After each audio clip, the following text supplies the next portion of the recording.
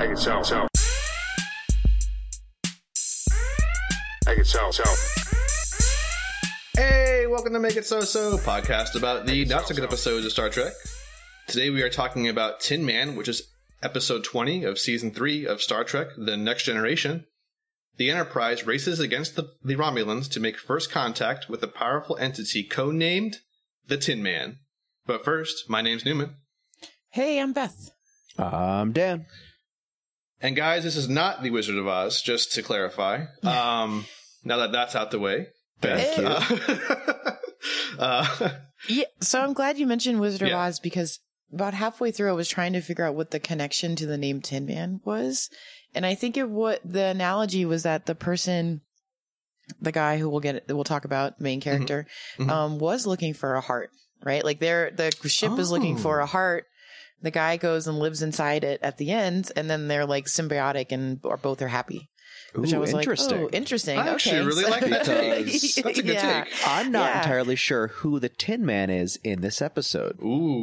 Ooh, okay. Could it I be thought Data? it was We'll the get into ship. it. Yeah. But yeah, It's possible. Sure. Neat. Okay. So, Nice. okay, episode. Yeah, take it away. First of all, I just wanted to say how happy I was to get back to TNG. It felt like coming home. Right. It's always... I turned it on. It was so warm and fuzzy. And I was just like, man, I forgot how much I love this show. It is always a nice feeling.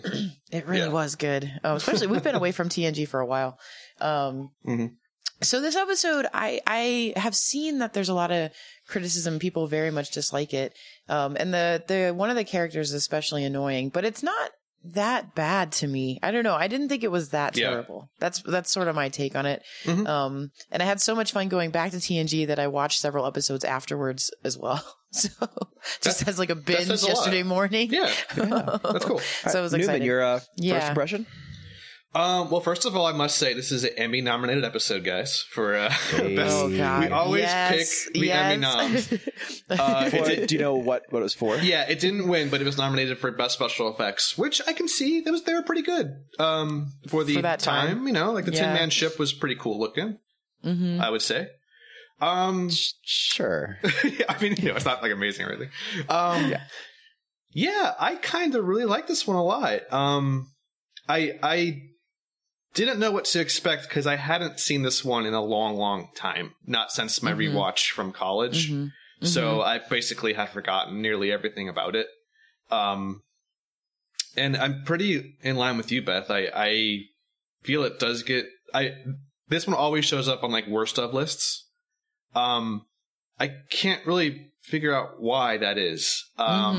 It's not like the most amazing episode for sure, but it does raise those good kind of Star Trek questions. Even referencing what Dan just said, like who really is the Tin Man? That's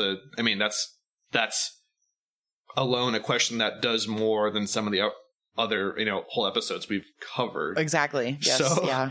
And I kind of have a weird. This episode has a lot of parallels to the present day for me. Interesting. The character of Tam Elbrin. I kind of viewed him as someone who has like ADHD or like social media anxiety disorder. Like he's okay. I was thinking like autism. That too. He's except the reverse of autism. He feels everything. Right. But like I really kind of connected with him because at first he's annoying, but then you realize like he's really going through something pretty terrible. Yeah. And he's trying to deal with it. And I think it's ultimately a nice ending for him. Yeah, I agree. So I and the ship too, right? The ship is like lost in space. Exactly. And, right. Looking for a crew.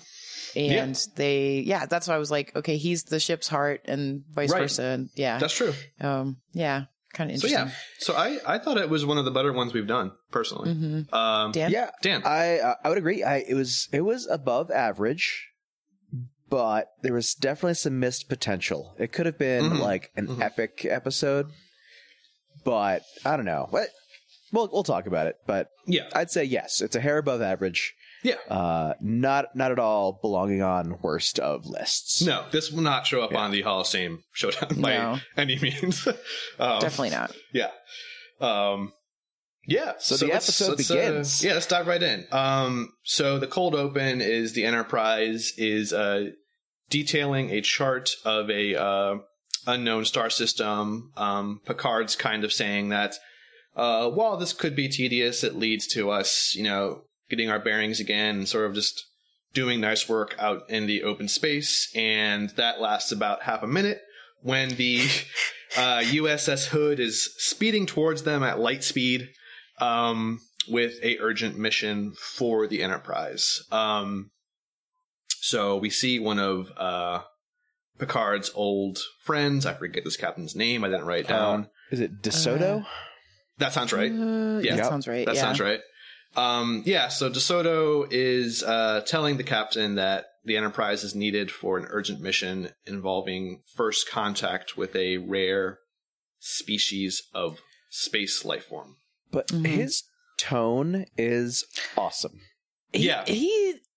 He's like constantly like not exactly shitting on the Enterprise, right? It's but he refers to them as a luxury liner. Yep. It's like just like you boys in the Galaxy class world, just out here exploring while the rest of us are working hard. While some of us, have jobs. It was pretty cool. I liked that. That was neat. I agree. It was good. It was good. Yeah. So this is a pretty short cold open. It sets up everything. The only else thing that we learn is that Tam Elbrin is a Federation ambassador to specific first encounter contacts. And he's coming aboard. Yes, so he's also from Beta Z. He's Betazoid, like Deanna Troi. Yeah. But she knows him. She's like, they're like, oh, were you colleagues when you were studying psychology at the university? And you said, no, he was a patient. Yeah. Of mine. So dun dun dun, that sets up the cold open. Like, what's wrong with this guy? Why is he a patient? So here's the first problem, I guess, is this episode has an aging view of mental illness. Yeah. Yes, that's true. Good point. Right. Yeah. The fact that their new guest on the ship once got some kind of psychological help, possibly decades earlier. Yeah. And Jean-Luc looks like, oh, fuck, what did we just get ourselves into? Yeah. Right. Like, why do we have to deal with this quote-unquote crazy person? Newman's point, I mean, they do reveal to us, it might even be in the cold open, that he is can read. So most Betazoids can read minds too. Yeah. Deanna's half Betazoid, so she's an empath. So he's a true telepath, but apparently he's like an anomaly, just way better than all the other ones, can, hear people's thoughts from very far away and that kind of stuff. And because of that, I couldn't imagine what it'd be like to hear everything everyone around you is thinking all the time. Yeah, that's gotta be, that would make you crazy, right? Because absolutely. The fact that you can't hear other people's thoughts is what makes your own thoughts function well, It's like, I can see it. So basically he struggles with that. He's like, it is deafening the noise inside my head all the time. I can't stand it. And I'm like, yeah, that makes sense to me. I can see how that would really be terrible. Yeah, and that's where I kind of got the parallel to being addicted to social media. You're always seeing everyone else's input about everything. Yeah, and, that's true. You kind of lose yourself. I thought that was kind of interesting to parallel today's world a little bit. Yeah, that's a good point. Okay. Yeah. Also, I just kind of it's not what they intended. I thought it was just a overstimulation of any kind, like with autism. Yeah, sure. And his just happened to be people's thoughts. I don't know. Right. But so this whole time, I feel like Tam is what Troi would be if Troi were interesting. Sure. I mean, so Troi is a quarter of the way to something useful or dramatic. She can tell when people are angry, as far as I can tell. That's about it. She functions for the show well when the show needs her to be that. But I see what you're saying. Being that powerful would come with some kind of downside, and that's exactly what this character Tam is. Right. He's is there an episode where Troi gets super advanced powers, and I think she like loses her mind a little bit. I think so. I think she goes through something similar that Tam has always, and I think she can't handle it. So yes. But yeah, I mean, having Tam on board would be great for like. There's also an episode where she loses all of her powers and she can't handle right, right, which is a really good one. Does the show address it at all? That's a good episode. Because I feel like it'd be the same exact episode. It's kind of like her going through like a withdrawal. Like how do you stand not feeling what others are like how do you deal with having to talk about it instead of just knowing? She pretty much always has like the upside in every conversation, because what people say and what they mean are not very often the same thing, but she always knows sort of what they mean, and she doesn't have to like glean that information from the context, and she's just like losing her mind. She's like, I don't understand how you guys function like this. But if you were to like turn that concept up a notch, it would be what Tam had with Data. Tam is a dick to everyone. Yeah. Because regular conversations are tedious and boring to him. So he really likes hanging out with Data because it's not coming in. He actually has to work to understand what a person means. Yeah. He mentioned that too. He mentioned it is nice to actually have to get to know someone. Right. Whereas like everyone else he meets, he knows them immediately. He gets insights and literally all their thoughts at the same time. So he's like, this is annoying. So Tam is very abrasive, because like Picard is just introducing himself, and Tam basically interrupts him like, I know, which I get that he's tortured by this whole concept of I can read everyone's mind. But on the flip side, like he's had this for his whole life, like 30, 40 years. You'd think he would be able to like, I don't know, deal with people because he has forever. Like I'm just imagining like a he's person an ambassador teaching like a first grade class, like a regular teacher. And just like every time a first grader says something, they just cut them off and say, I already know that. Like, great, good job. But we're like conversing right now, and it's not all about you. But I don't know. So I'm torn because it would be this torturous thing. Yeah. But come on, man. I mean, I don't disagree with you because, he's an ambassador for Starfleet, right? Like, he is an important person. So he should have, at the very least, like, figured out how to do this, Which is another problem. How did he get that position? I think he's really good, and that's probably why it just propelled him to. And they did say that he to get there. Yeah, they did say that he also specializes in first contact with non-humanoid species, with like very obscure species. So he like those species are the ones that maybe like their thoughts are the most different, and they don't flood his mind as much. Like he gives the example about a planet where like this species has a 3-day ritual for saying hello, and their minds are just like glacial, and just move so slowly, and it was so peaceful and calming. Exactly. And isn't that where he's coming from? I think so. I think this episode kind of wanted to show that he went from an assignment that was super calming to a place where there's 1,000 people on board. Right. And it's kind of like a juxtaposition for him. So they addressed that because he was on Chandra 5, which was filled with his people with the super slow minds or something, and he had kind of like found some peace there because it wasn't this overwhelming flood of blah blah. But he decided specifically to leave that and join the Enterprise for a minute, specifically because he was sensing this message from afar. Right. Yes. And that turns out to be this UFO. Right. So, I guess it's worth it for him to be, feeling horrible all the time. But, which kind of says something to his, devotion to his job. But, yeah. It's a little self-serving too, but yeah. It's a little self-serving. So there was mention of Tam being somewhat responsible, possibly very responsible for the Garusta disaster, something like that. Apparently a bunch of Riker's friends were killed in some incident that Tam was spearheading or something. So yeah, 47 people died. 2 of them were Riker's Starfleet Academy buddies. It's kind of talked about a little. Tam could have acted more, but he didn't. Right. He didn't share information that only he would have known, and that's why all those people died.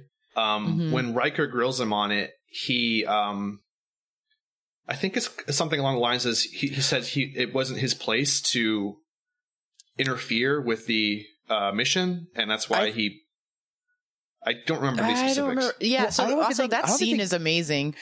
Sorry. Yeah, that's actually really good scene. Yeah, because Riker's not saying anything, right? He's just reading his mind. Yeah. It's Tam having verbal arguments with people's inner thoughts. Right. Yeah. Which was really good. And it was so good because he refers to him as Billy Boy. Yes. It's like, I don't care if you don't believe me, Billy Boy. Billy Boy. And Riker is just like silently steaming. Right. Yeah. I don't know. It was a dumb, weird dynamic, but I loved it. I like but he that says, because I think he says something like he did tell the commander and the commander didn't listen to him or something like that. Yeah. Yeah. But I liked that it showed that Tam kind of has maybe lived with what happened with that, and he's maybe kind of tried to come to terms with it. And so he's not like heartless, like he is a person who deals with his, consequences of his job. It's just that he seems like he doesn't care because he's so, hard to talk to.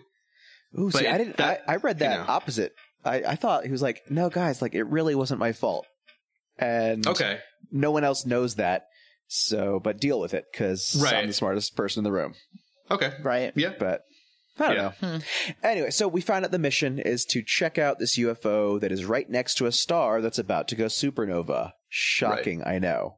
Like, of course it is. Of course. I mean, it wouldn't be a Star Trek episode without you need some kind of urgency. And absolutely. Actually, there's another layer of urgency because it's in either Romulan space or space that Romulan people have claimed, even though that doesn't seem to be an official designation. It's the latter. They have claimed it. Yeah. So if they don't agree on what space, who owns what space, how is there any recognized Romulan space? So there's the neutral zone, which is always a point of conflict in Star Trek Next Generation. The neutral zone is kind of nebulous in that I know some people are going to give me shit for not knowing exactly what the neutral zone terms are, but it's so some episodes neither one is supposed to be in there, so neither the Romulans or the Federation are supposed to be in the neutral zone. In some other episodes, they can both be in there peacefully. I believe this episode is like maybe right on the border of the neutral zone, where maybe the Romulans think that they're closer to it a smidgen, so maybe they have more of a say. But the only thing is that, like, I thought they mentioned specifically that this supernova is like further than they've been. Right. So this would not be an intermediary space. I thought it was like just remote space, like a remote area that the Romulans are trying to annex, but people just don't recognize their claim on it or something. Yeah. Yeah. I don't know if it was neutral zone space. Minor detail. It's all good. Yeah. I mean, I think it's ultimately just a way to set up a conflict with the Romulans, who are the bad guys for this series, quote unquote. They're the main villains. So so we're calling the UFO Tin Man now. Yeah. Mm-hmm. Yes. I understand why the writers of the episode would call it Tin Man. Mm-hmm. Why would Starfleet refer to this as Tin Man? That's an excellent question. Thank you. Yeah, unclear because they are the ones that name it. The Starfleet's the ones that name it. It's not even metal. It's they mention it's organic. Like it's they describe that it's a living creature that lives and is born in space. So Tin Man is looking for a heart in Wizard of Oz, right? That's what he's looking for? I think so, yeah. In the movie, yes. Oh, no, a brain. No. Scarecrow's a brain, right? Scarecrow's a brain. Scarecrow's a brain. Right. Okay. So, here we'll go into a tiny deep dive. Okay. So I was trying to find out more about this whole Tin Man naming thing. And I read a lot about the original series of books, the Wonderful Wizard of Oz. Frank L. Baum. Written in 1900. And I did not know this story at all. Okay. I mean, I knew the movie. There's like 30 books. Yeah. Yeah, man. I didn't realize that. This was like, he was like so the guy's name was, what was it? Nick Chopper. And he was basically a lumberjack. Yeah. And his job was, chopping down trees. And the Wicked Witch enchanted his axe to cut off each of his limbs. And every time the axe cut off one of his limbs, he replaced it with tin. Right. And eventually, it took his heart and his brain and everything. And the whole conflict of his character was that he was missing both his brain and his heart. He did not care about retrieving his brain. He just missed his heart so much. Wow. So that was his goal. That's what he was seeking on their journey. Yeah. That's fascinating. And the Scarecrow and the Tin Man were constantly like at odds, like arguing, like, oh, we should go after the brain first or the heart first because it's more important. Like he was supporting, like, I need the heart back. Interesting. Wow. That's that good writing. Fits with the show as far as like what it's looking for, but like the Federation wouldn't know that. Right? You know what I mean? The Federation doesn't even really know that it's a ship at the time that they hear about that the Enterprise hears about it. Like Data determines They don't know that it's probably missing its crew. Right. Yeah, it had like the interior of the structure looks like it was like crew quarters and stuff. Exactly. Crazy. Yeah, I mean, I think that's just a goof in the continuity of the show. Like, okay, you know, right. like maybe that's what they should have named it. Like at the end of the episode, you know, like oh, that would have been good. Yeah, you know, call it Unknown One, and then call it Tin Man when they figure out what it needed or something. Yeah, once again, like sure. this episode's close to being good, but it's just kind of like just missed on a few things. Yeah, right. I mean, it's not. It's funny too, is because we review the bad episodes. So like when we get one that's at the top of the pile of the bad, we're just like, I don't understand. Like, it's pretty good. It's like we get like regression towards the mean. It's all relative. Like, Anyways, So we're like, so they're heading out toward this Tin Man. Yeah. And they detect that they're being followed. Right. Which doesn't quite make sense because, like, I guess they know the math of if Romulans are using their cloaking device, they shouldn't be able to go as fast as we can. Right. So we eventually find out, like, they're like burning through their warp cores. It's like a one-way mission. They need to get to this thing. It is fucking important. They're wrecking their ship. Like this ship's basically not going to make it back. Like this crew is probably considered expendable, just to make contact with this thing. And that was like a really interesting premise. It gave like importance to the Tin Man. Right, exactly. Now, this all falls flat and does not pay off at all, but... No, it was unclear to me. So, can you guys... This was unclear to me. Maybe you guys can explain it for me. Why was it so important for the Romulans to get there first? It's not. The way that I saw it was maybe they wanted to harness maybe a new technology that ship might have had. Or, okay. Like the Romulans are always looking for an edge over the Federation. Like they're always trying to find a way to beat that. Like they're always trying to steal their technology, always trying to find newer stuff before them. So that's how I saw it. Was like, oh, maybe this ship has something that we can use against the Federation. Okay, I see. Okay, I get that. But they're literally on a suicide mission. They can't make it back because of how fast they're going. Right. About a thing that they don't know anything about. It could just be like a rock. Like we don't know. It's just. I totally agree. Yeah. Yeah. They commit an act of war. They fire upon the Enterprise just to slow it down to get past them. Yeah. I don't understand the Romulans in this episode. I don't know. Like that's how my mind sort of saw it, was like the risk of it being like a super weapon was worth it to the point where they maybe could get it first. Yeah, maybe they view their people and ships as a little more expendable because they're. Oh yeah. Okay. Yeah. I can see. Okay. Yeah. All right. Yeah. So. Oh boy. So.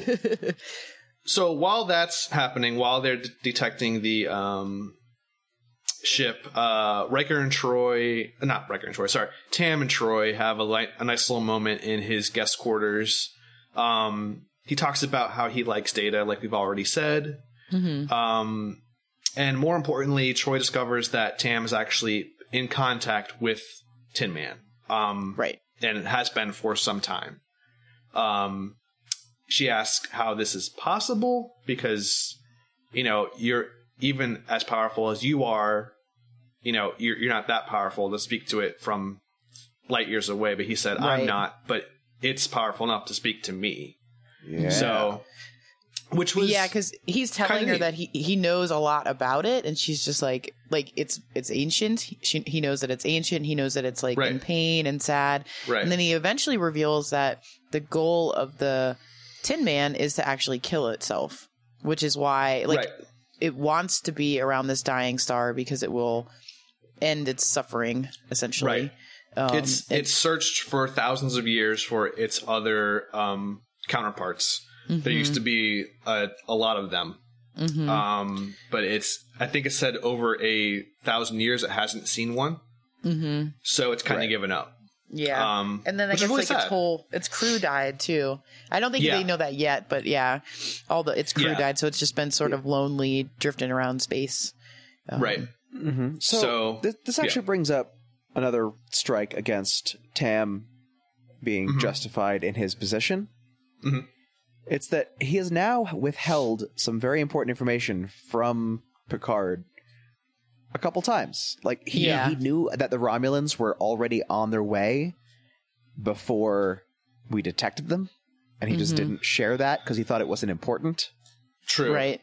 Yeah. And then also, he is hiding the fact that he's already in contact with this thing. Right.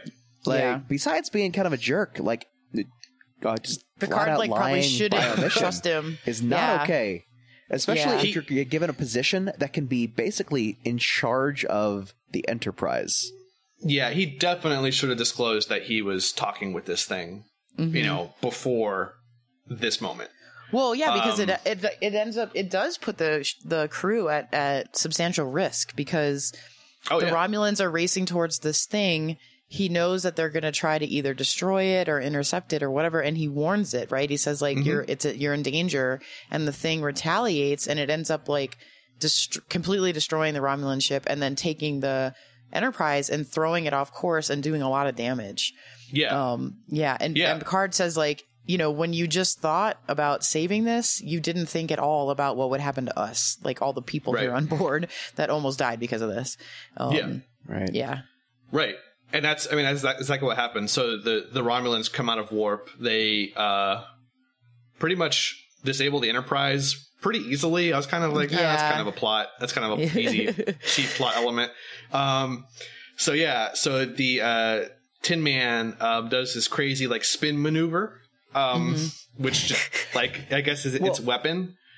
Well, yeah. Tam specifically warns him. Right. It warns it. Yeah. It does a spin maneuver, destroys the Romulan ship in 1 second, and then, like Beth said, pretty much puts the Enterprise out of the mission for a sizable part of its time. Yeah. So this gets to one of the few like jammed in engineering scenes. Yeah. Mm-hmm. There's a couple. Geordi, as you know, flipping switches and running around, while Riker is being a total shithead to him. Mm-hmm.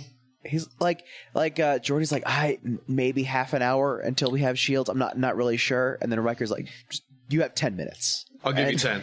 It's like, but why are you guys adversaries in this moment?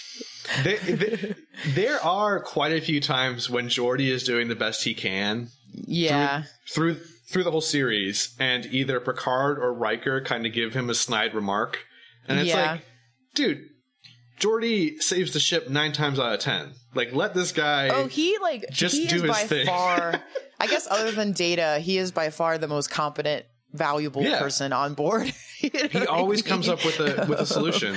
He always. Oh my gosh. And he's like, this could take up to 20 hours, double shifts to fix. Yeah. And Riker's like, We don't even have that much time. And it's like, I mean, okay, dude, I don't know. you asked me a question and this is the answer. Like, Exactly. I didn't put us in this situation. I'm just doing my job here, man. Exactly. What a dick. Anyway. So the Enterprise is kind of out of commission. This is kind of like the middle of the episode, and there's a lot of good like talking moments in this portion of the episode. My favorite was Tam and Data in Data's quarters, where, like Dan mentioned earlier, this is really where Tam sort of tells Data, like, I like talking to you. Or, you know, we as the viewer get the sense that he enjoys Data's company because he actually has to work at it.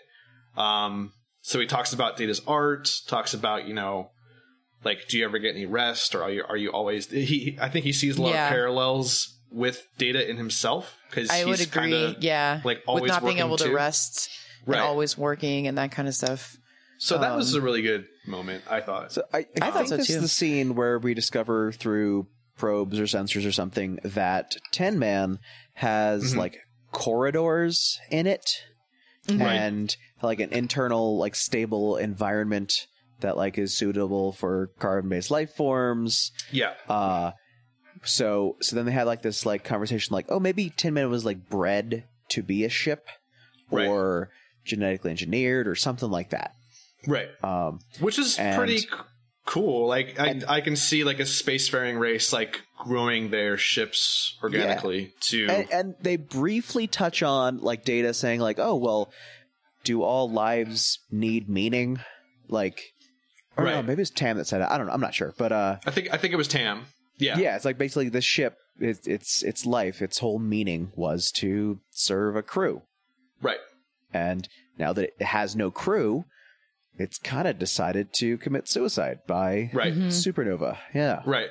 It's interesting, especially because Data's, you know, never-ending quest to become more human sometimes. Right. Yeah.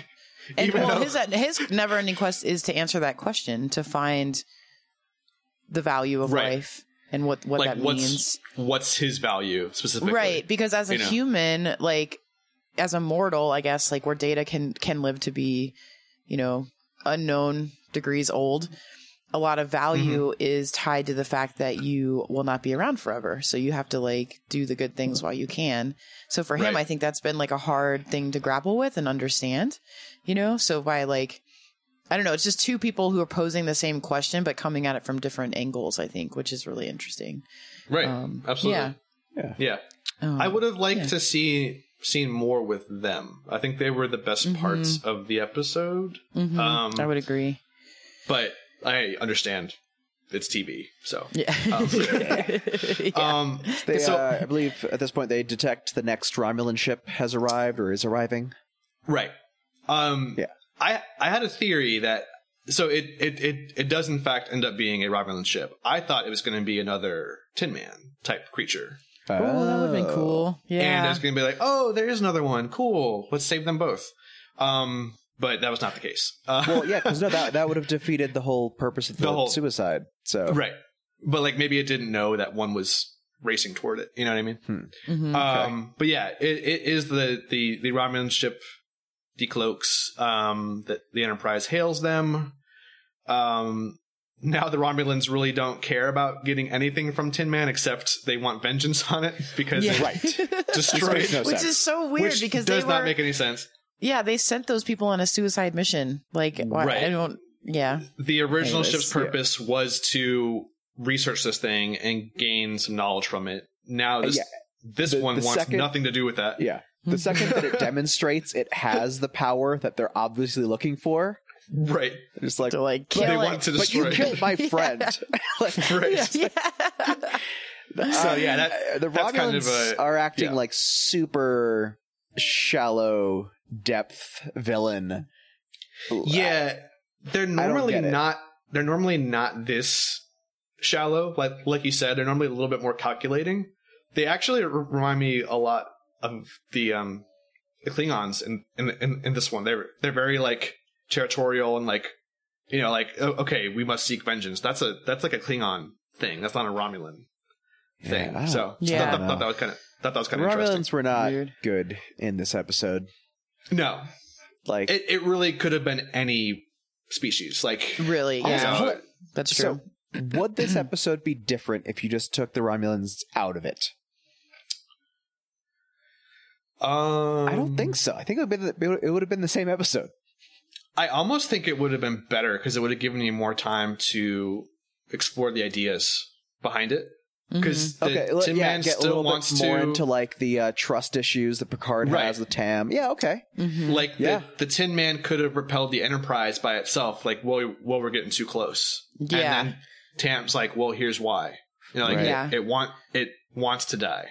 They could have So we like have- we have sowed. to- They could have. Yeah, the trust issues would have been good, and they could have sowed the seeds a little more of like questioning what happened in the prior thing for why Riker doesn't trust him, and been like, "Oh, is he a spy? Is he is he working Exactly. for someone else?" And I think that would because there's no other like B plot right to this story. No, there's not. This Not is, really. This is a, Yeah. So Well, I think it's that the forced B plot is like us against the Romulans. oh yeah, Right. that's probably true. Okay. But yeah, I think they were only put in there to disable the Enterprise from being in Yeah. contact with Tin Man so early in the episode. I think that was their Okay. only purpose, which is Yeah. kind of like, it could have been anybody, or Yeah, it could have just been Tin Man could have done itself. himself. Yeah. Exactly. So, but Lame. spaceships fighting Yeah. laser beams are fun for people to watch on TV. I So that's guess. probably why they put it in.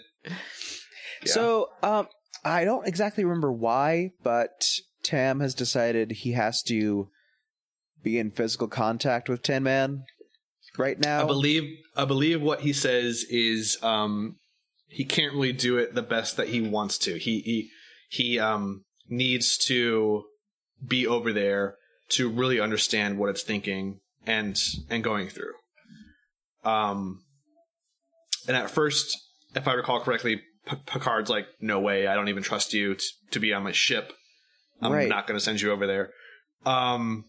What does he say to change his mind? I forget what. Does Troy vouch for him? I think. Oh, I don't know. I think it was just like I think Tin Man can protect us more than like Okay. us on our own or something. I think it was like Okay. he sold it as beneficial to the crew to like win over Tin Man, I think. Gotcha. Okay. That happened kind of fast. Like, Yes. Yeah. why they were over there. Beth, what were you going to say? I was going to say, I think she does talk to Picard a little bit about what he's going through Mm-hmm. and the stress that he's under and that kind of stuff. But yeah, I don't think it makes a big difference in that particular moment. Yeah. Anyways, yeah. So yeah, So basically, now there's like Tam and Data are over there now. well, yeah, there's like a small debate about who should go with Tam, Right. and I guess they choose Data because why Yeah. not? I don't know. Anyway, so yeah, they beam them to Tin Man. So now Tam and Data are on the vessel. Yep. And immediately Tam is freaking out. He has like a mini meltdown Can't and handle explains it from that the like first second.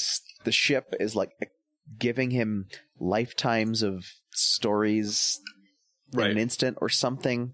I don't know. Yeah. Yeah, no, I think he's like trying to communicate with him everything all at once and he can't handle it. I don't know. That made sense to me. Like, yeah, like his you're right, yeah, like his brain's being fried to the like whoa, this is like maybe Tin Man doesn't realize Tam's limits, and it's like here's 1,000 years worth of my sorrow, Yeah. and yeah, which makes sense, But it's makes over sense in to like me. 5 Yeah. seconds. right? But Yeah, then like- he gets a Like handle in the on said it, it all. In the next breath, he's like, "Nah, I'm good. We're good." right? He just Yeah. he needed a minute. He just needed a minute. Right, That he doesn't needed seem a weird to me. moment. All Right. I guess. Sure. So Tam basically goodness. says he knows everything about the creature now. To Data, he knows his way around the ship. he legitimately says the words, "I know everything now." Right, exactly. Yeah. He explains, like we said earlier, the crew was lost. They don't say how exactly, but Yeah, there's a radiation burst. Okay.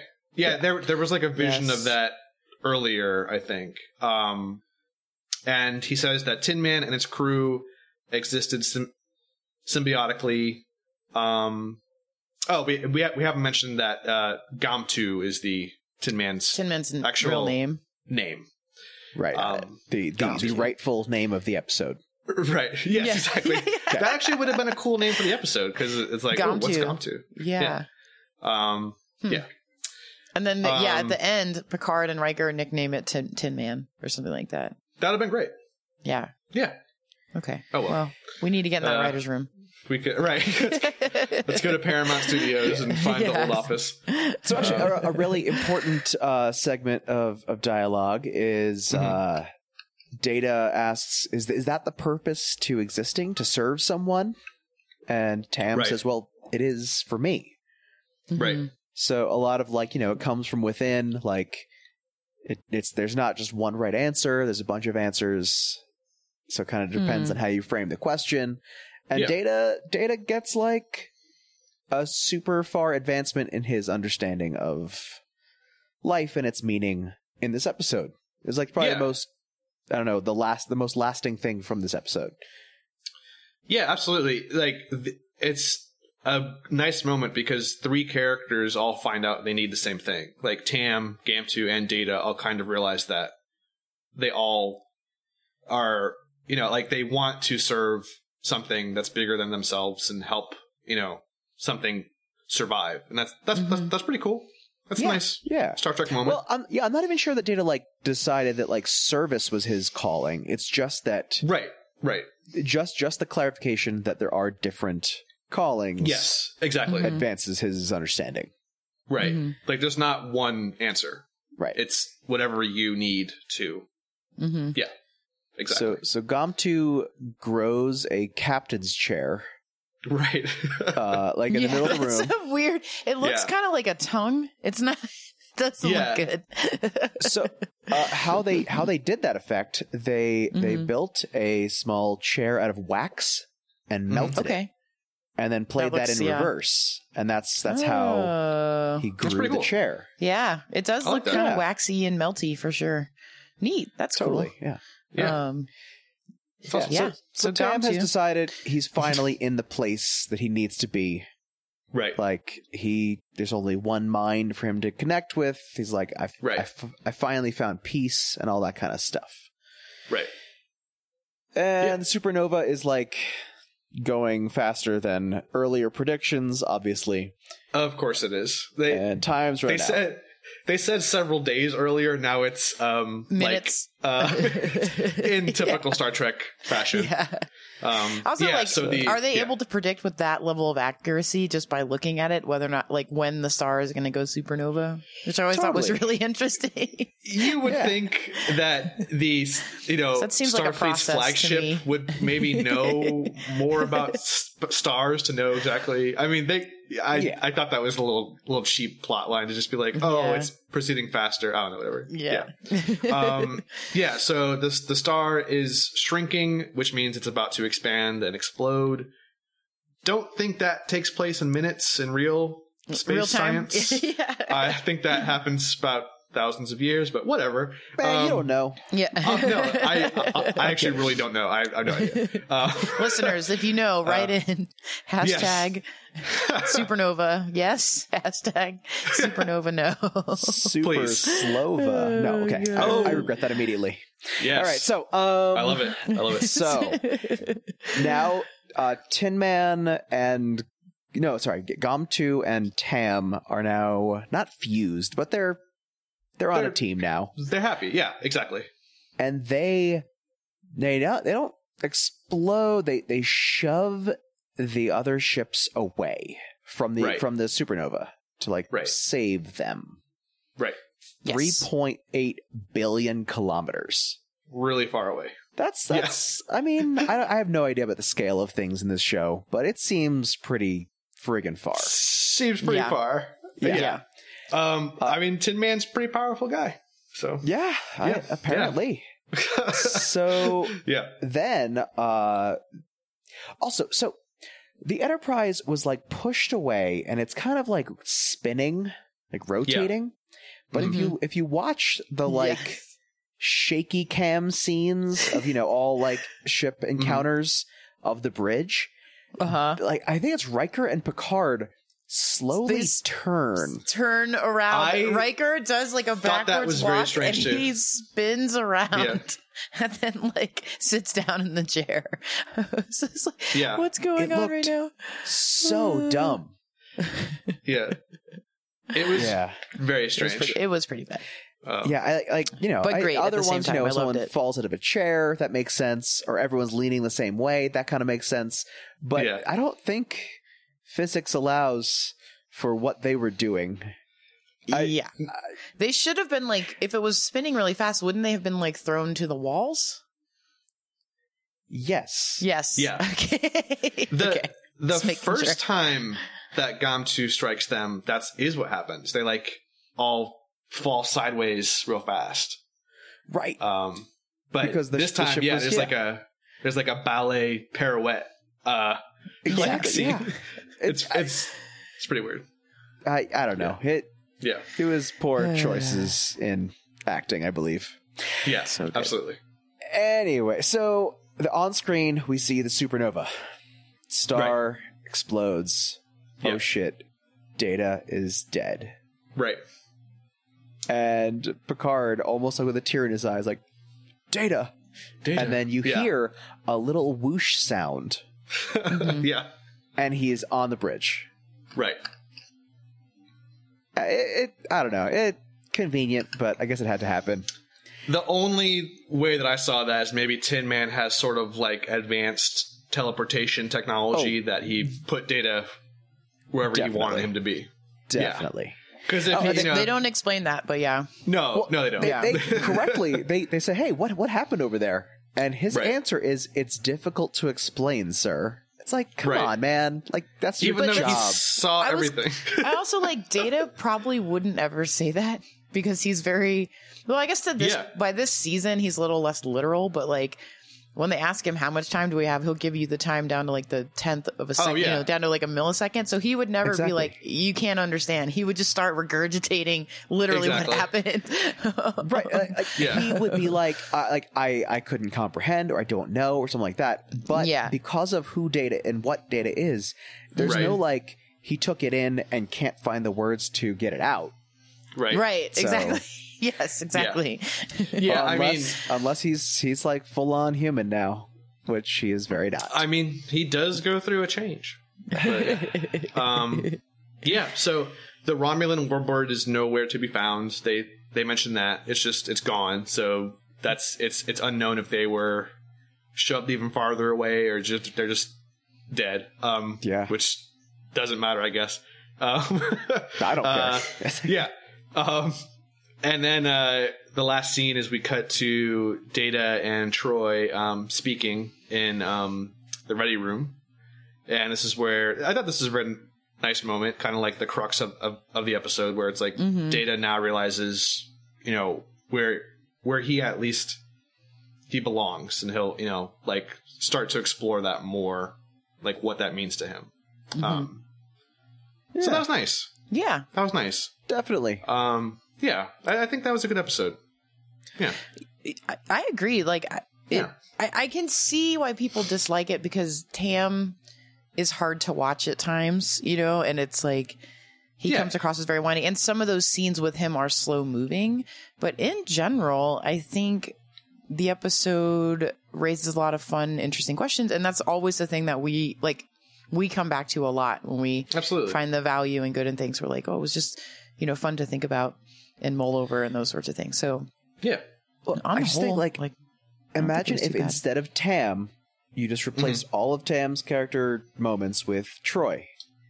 Right. But like, if Troy had like a useful version of her power, like, and like this is how she was written off of the series. Like, I don't know, her power like got stronger over a couple episodes and it kind of started like driving her crazy. And then she finally found like relief in this thing. And like it's a character you care about. Because like to be perfectly honest, I know these are all like episodic, whatever, but having a one-off character go through all of the growth in an episode, it's it's just a missed opportunity. That's true. I'm not that's a saying good that point. for the sake of making a good episode, they should have written off a main character, but they should have. I mean, yeah, I think if the show was made now, they might have explored that possibility. Yeah, you know, in greater detail. That's kind of what they did with Kes on Voyager. Her last season, she starts to show, you know, a lot of advanced powers, like early on in that season, and it's kind of cool because it culminates with her last episode in season 4. So they kind of do that with her. It's not well done, but so maybe they learn from that, you know, and like, okay, we can do that. So well, and I think, you know, by the time Voyager comes along and stuff, like TV is starting to shift from being a little less episodic, and people enjoying these like long form story arcs and stuff like that. And I enjoy both. I mean, I definitely think there's room for both. Yeah, same here. But yeah, it's possible too that they were like, okay, this seems, we're at a point in time where this might be more feasible than perhaps it would have been a few years ago. I don't know. Absolutely. But yeah. All right. So now that we've been through the story, who is the Tin Man? So like, assuming the ship was not named Tin Man for no reason, right? Who's the Tin Man in the story? So I think the Tin Man is the ship, because the ship finds a heart, like a literal heart too. Like it sits inside the ship. You know what I mean? Tam is the heart he was missing. Yeah. That was my first thought too. Okay. But if you Please tell me how I'm wrong. I plan on it. If you go to the source material, the original 1900 book series, Tin Man, like, he kind of discovers that he was always like the most caring of the group anyway, so he didn't really need a physical heart because he kind of already had it with him. Had one? Right. Oh, so like with his friends were his heart? No. Like the fact that he was like the most caring and like nurturing of the people on the journey. He realized he kind of had a heart, even though he didn't have a physical one. Yeah. So he was chasing after something that wasn't even missing. Right. Well, see, I looked at it like what you just said, though, is like he's now in a group, though, right? So like the emergent property of the group and being with the group is the heart.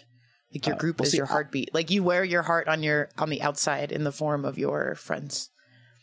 Yeah. Maybe. Okay. I read it as Data having that story arc, where he's constantly on a mission for meaning and all that kind of stuff, and he discovers like, first of all, that to serve is at least one valid kind of meaning, and he discovers that he belongs on the Enterprise just like Tam belonged in the alien ship. Yeah. Now maybe I don't want to give he this much doesn't credit vocalize to the writers. those thoughts really, but no, he does. He mentioned that he belongs on the Enterprise. Okay. All right. Okay. Like in that conversation. So anyway, that's awesome. That's Tin Man. I think it's all 3 characters. I think they're all the Tin Man in their own way. I think Tam, Gamtu, and Data all are the Tin Man. And, for me. Okay. So, I mean, if we're going to be talking about the intent of the writers, I have one little deep dive about the writers. Okay. This was written by the credited writing team was Dennis Putnam Bailey and David Bischoff. Although Dennis Putnam Bailey isn't just one person. So at the time, the attribution rights, you could only limit your team to 2 people. Right. But there's a third. There's a lady named Lisa Putnam White that contributed a lot to making the screenplay and all that kind of stuff. So Dennis Bailey used Putnam or whatever the name is to kind of give her credit, even though she wasn't officially on like receiving that. That's nice. Yeah. Definitely. That's nice. That's a weird rule. Why would they? That is a weird rule. I don't know. I didn't read too much into the details, but for some reason they could only list probably a money 2, thing, and it was 3. Yeah. Cool. The Tin Man, the actual Tin Man thing, was designed to look like a peach pit, which it basically did. Doesn't really. No, it doesn't look like a peach pit. It's not the right shape. It looks like a The outside, it looks like it's like a cone shape. I think it's kind of oblong and Okay, I don't know. Sure, I guess. Anyway, I don't know. well, take it up with Greg Gine, who I built will. it. All right. Will do. Call him right now. Yeah. Cool. The sounds that were used for the Tin Man's interior were a combination of whale sounds Nice. and a recording of a sound mix designer digesting pizza. That's awesome. They literally gave the guy some pizza What? and like recorded his stomach gurglings. Was he like lactose intolerant or something? So it like made extra gurgles? I don't know. But yeah, they recorded it through a stethoscope. And I Oh my thought that was pretty goodness. neat. Yeah. That's really cool. I definitely Yeah. heard the whales. I didn't hear the pizza, but now that I Yeah. know that's it, that's pretty cool. You could go That back. is cool. Now, I agree. The sound, I forget his first name. I think it was Jay, maybe, but his last name was Chataway. And this was, I think, was his first time doing music for Star Trek. And he had a lot of whale sounds already like digitally sampled because he had done a lot of composing for Jacques Cousteau's documentaries. Oh, nice. Oh, fun. That's cool. Yeah. That's really Yeah. cool. I did notice that the score to this episode was very like Oriental inspired. That was kind of neat. Like it had a lot of like Japanese like string sounding to it. It wasn't like your typical like Star Trek symphonic, which was neat. It was, I did it not was a notice little that. more minimal, I think. Yeah, But yeah, I liked it too. No, I noticed it being different. I'm not sure why they went that particular direction, but it worked. Yeah. It was neat. Cool. Yeah. Cool. So, That's awesome. worth your voyages? Beth, you want to take it? Yeah, I mean, I think so. There, like, it sets up some interesting things for Data. It's an interesting idea. I don't know. Yeah, I would say, yeah, definitely worth your voyage. What about you guys?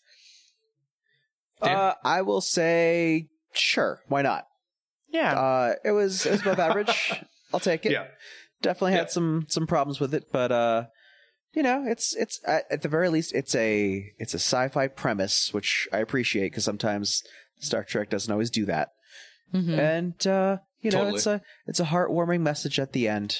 So Yeah. sure, spend 45 minutes on Tin Man. Newman. Yeah. Yeah, I think so. I mean, just comparing it to what we've done before on the show, it's an absolute yes.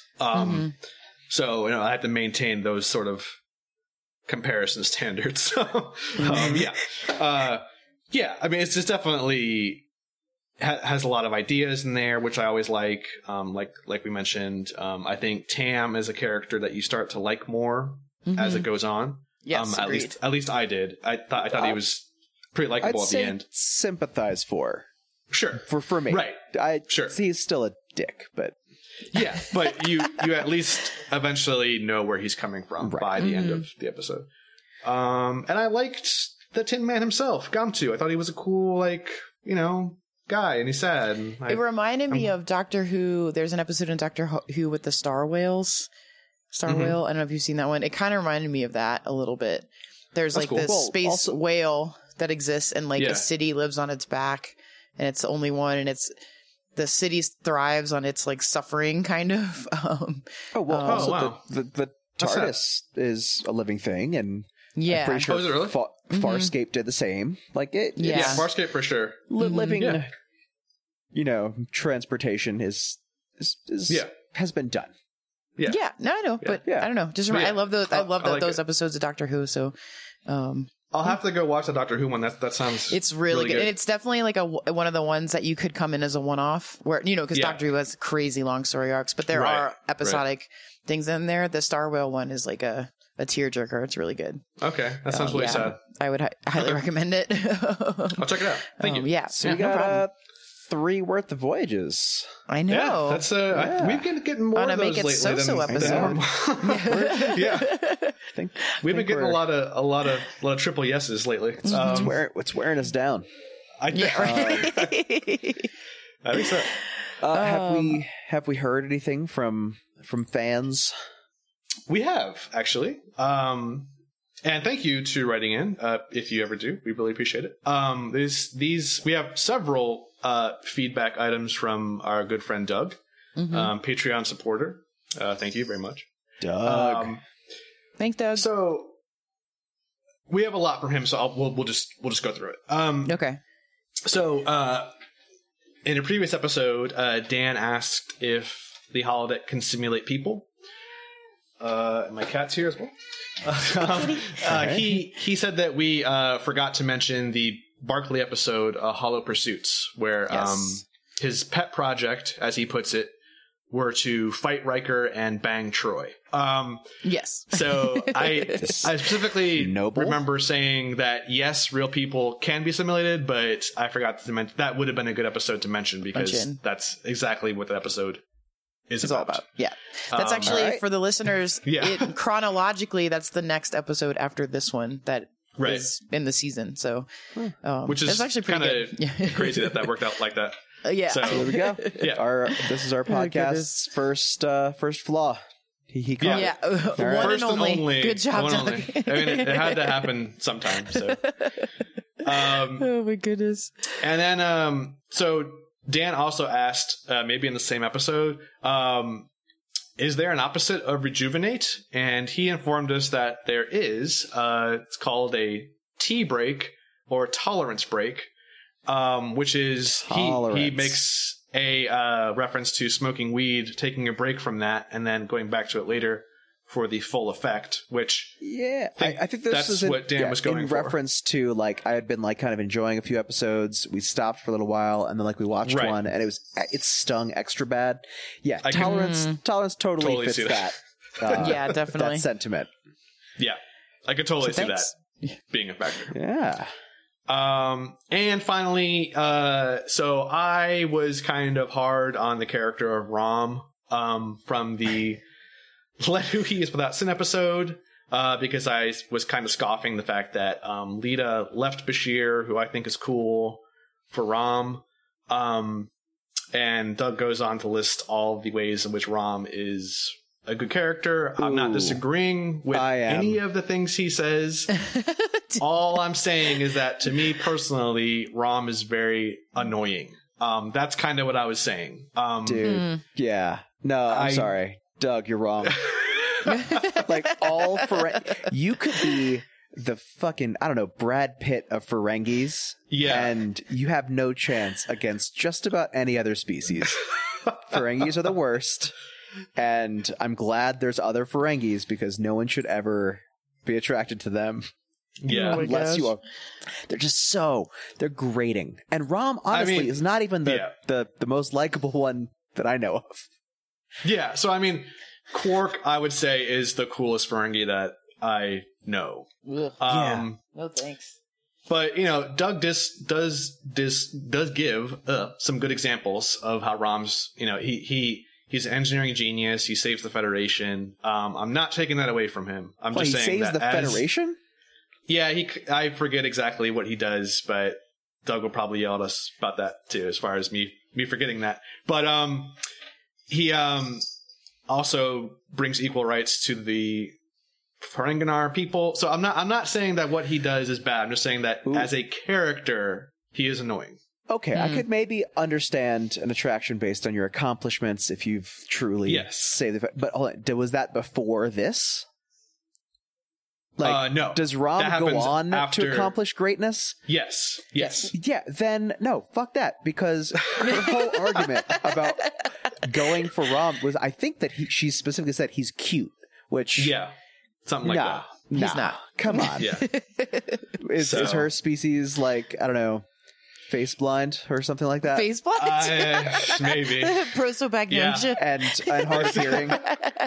And it's possible. All right. It's possible. All right. So Doug, 2 out of 3. So good job. Yeah. But come on. It's Rom. But thank you for the feedback. Thank you for writing. Thank you to answer questions. Thank you. Please, by all means, tell me how attracted you are to Ferengi. And Yeah. Anyway, thanks for writing in. Yeah. Like I equate that to me being attracted to like Troy's mom. It just ain't gonna happen. You know? Okay, it's just not gonna happen. I wasn't sure where that was going. Okay. No, but like like I see like I don't know how Lita whatever. Yeah. Whatever. Yeah. So if you do have some more feedback, you can tweet at us at MakeItSoSoCast on Twitter. You can find us at our home on the web, makeitsosopodcast.com. Or you can email us at makeitsosopodcast@gmail.com. That's right. Yeah. Where are we going next time? Next time, we are going back to Deep Space Nine for an episode called Fascination, which bears a striking resemblance to the Naked Now. Yes. I think every Star Trek series has an episode where everyone just wants to bone. Yeah, because Naked Now was borrowed from the original series. It was. And then, yeah. Oh, I can't wait. I love that episode. It's so bad, but it's so good. I like how that's just one that always is revisited. I love it. It's so good. So good. Yeah. Can't wait. Good times. Oh, man. Yeah. But everyone, as always, thanks for listening so much. We really appreciate it. Yeah. Yeah, we'll see you next time. Yeah. Until then. Bye.